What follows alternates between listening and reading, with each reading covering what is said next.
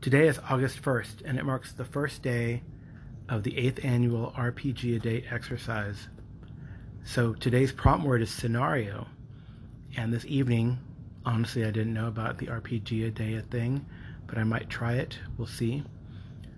Today's prompt word was scenario, and Amy and I decided to do a one-on-one scenario for Call of Cthulhu. So I chose the adventure that she's been bothering me to play, or I've been promising to play for a long time, and it's Paper Chase in the Call of Cthulhu Starter Set. And I don't think I'm going to give spoilers. Maybe we'll just give impressions. So Amy chose as a character Keiko Kane, who is a Japanese-American investigator who has a really good biology, very good natural world, and some other good skills. Must have played field hockey in college because she has a hockey stick and can use it pretty well.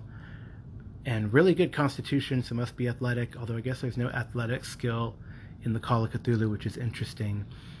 So, as spoiler-free as possible, I will try to summarize. I don't know if I can do it spoiler-free. You think I can do it spoiler-free? Amy, do you think I can do it spoiler-free? No. Yeah, Amy's here. She might chime in if she is inspired to do so. Okay, so it's a one-on-one scenario. Keiko Kane is called to do a job for the organization that the investigators it's suggested that they be part of, the Society for the Exploration of the Unexplained, which is kind of a default society that's in the Call of Cthulhu 7th edition book. So she travels to Arnoldsburg, Michigan, to investigate the theft of some books and the disappearance of the uncle of the person who hired her, a one Mr. Thomas Kimball from Michigan. So Amy's character does some investigation in the library or study where this man held all his books in library. The uncle has been missing for about a year. And Amy's character doesn't really find much except for one of the windows are easy to open. They're not broken, but it's easy to open them from the outside. She sees that there's a path that goes by the house, and she follows the path, and it leads to a cemetery. In the cemetery is the caretaker, and Amy's character doesn't roll well in interacting with the caretaker, except when she notices that he has a bottle sticking out of his pocket. So Amy, even though with a poor sleight of hand skill, manages to steal it from him, and it's a bottle of whiskey, which this is 1922, and it's under prohibition. The U.S. is under prohibition. So she uses that she also finds some odd tracks, and leading from a well-worn tombstone that's faded with age. She bribes the caretaker with the return of his whiskey bottle, and that she won't tell the authorities. And he tells her, yes, he used to talk to the uncle, but he's been gone for a year and he misses him. And as she gives him back his bottle, he says, but I think I've seen him. I think he's a ghost, and he comes back. So Amy's character then follows the tracks to a mausoleum door, and even though it's a hard test and her character is sleight of frame, she manages to pull open the mausoleum door and is hit by a waft of miasma and foul smell. This time, even though she has a high constitution, fails it and passes out. That's what the scenario says. If you failed the thing, you pass out. Which makes then for a very short scenario, because when she wakes up, her character is not dead, but there is the missing uncle at night, sitting at his tombstone reading a book. But it's at night, so how is he reading the book? Because he, in fact, has turned into some sort of creature. And Amy makes her appropriate sand roll as she calls out the name, and this person answers to it and has a conversation. And that was the meat of the scenario, because Amy's character, Keiko, has this conversation with this person who was once human that can converse with her, was once human, this missing uncle, and learns about what he has become and what he's doing, Amy convinces him to give the books back, so his nephew isn't too worried. So she suggests that, and that was the fun part too, is really the dialogue between her and this missing uncle, who turned into a monstrous creature.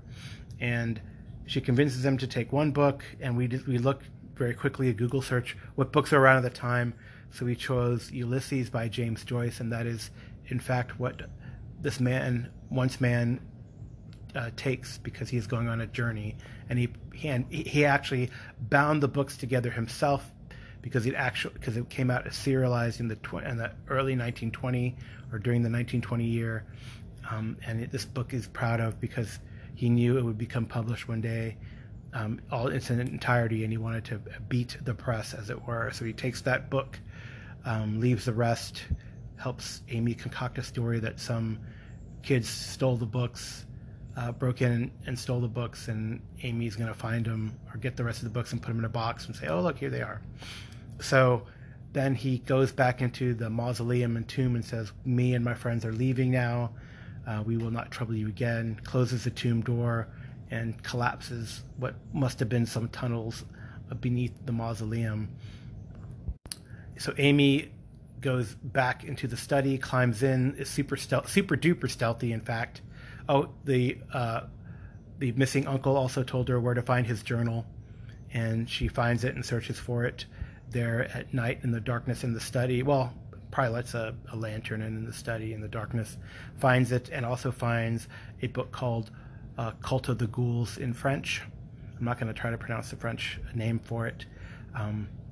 So that's some future plans for Amy's character. And then the next day tells Mr. Kimball that she found the books, that her uncle, they also find a note when they're putting things back together that Amy had created, that the uncle went away. I didn't want to tell his family. And she tries to leave a message for later for the uncle in the mausoleum, also to send a message from wherever you're going to your nephew, so he's not worried. But the nephew is still bothered by this, and she doesn't convince the nephew to drop it and not search for the missing uncle. The nephew says, well, maybe he went to Europe.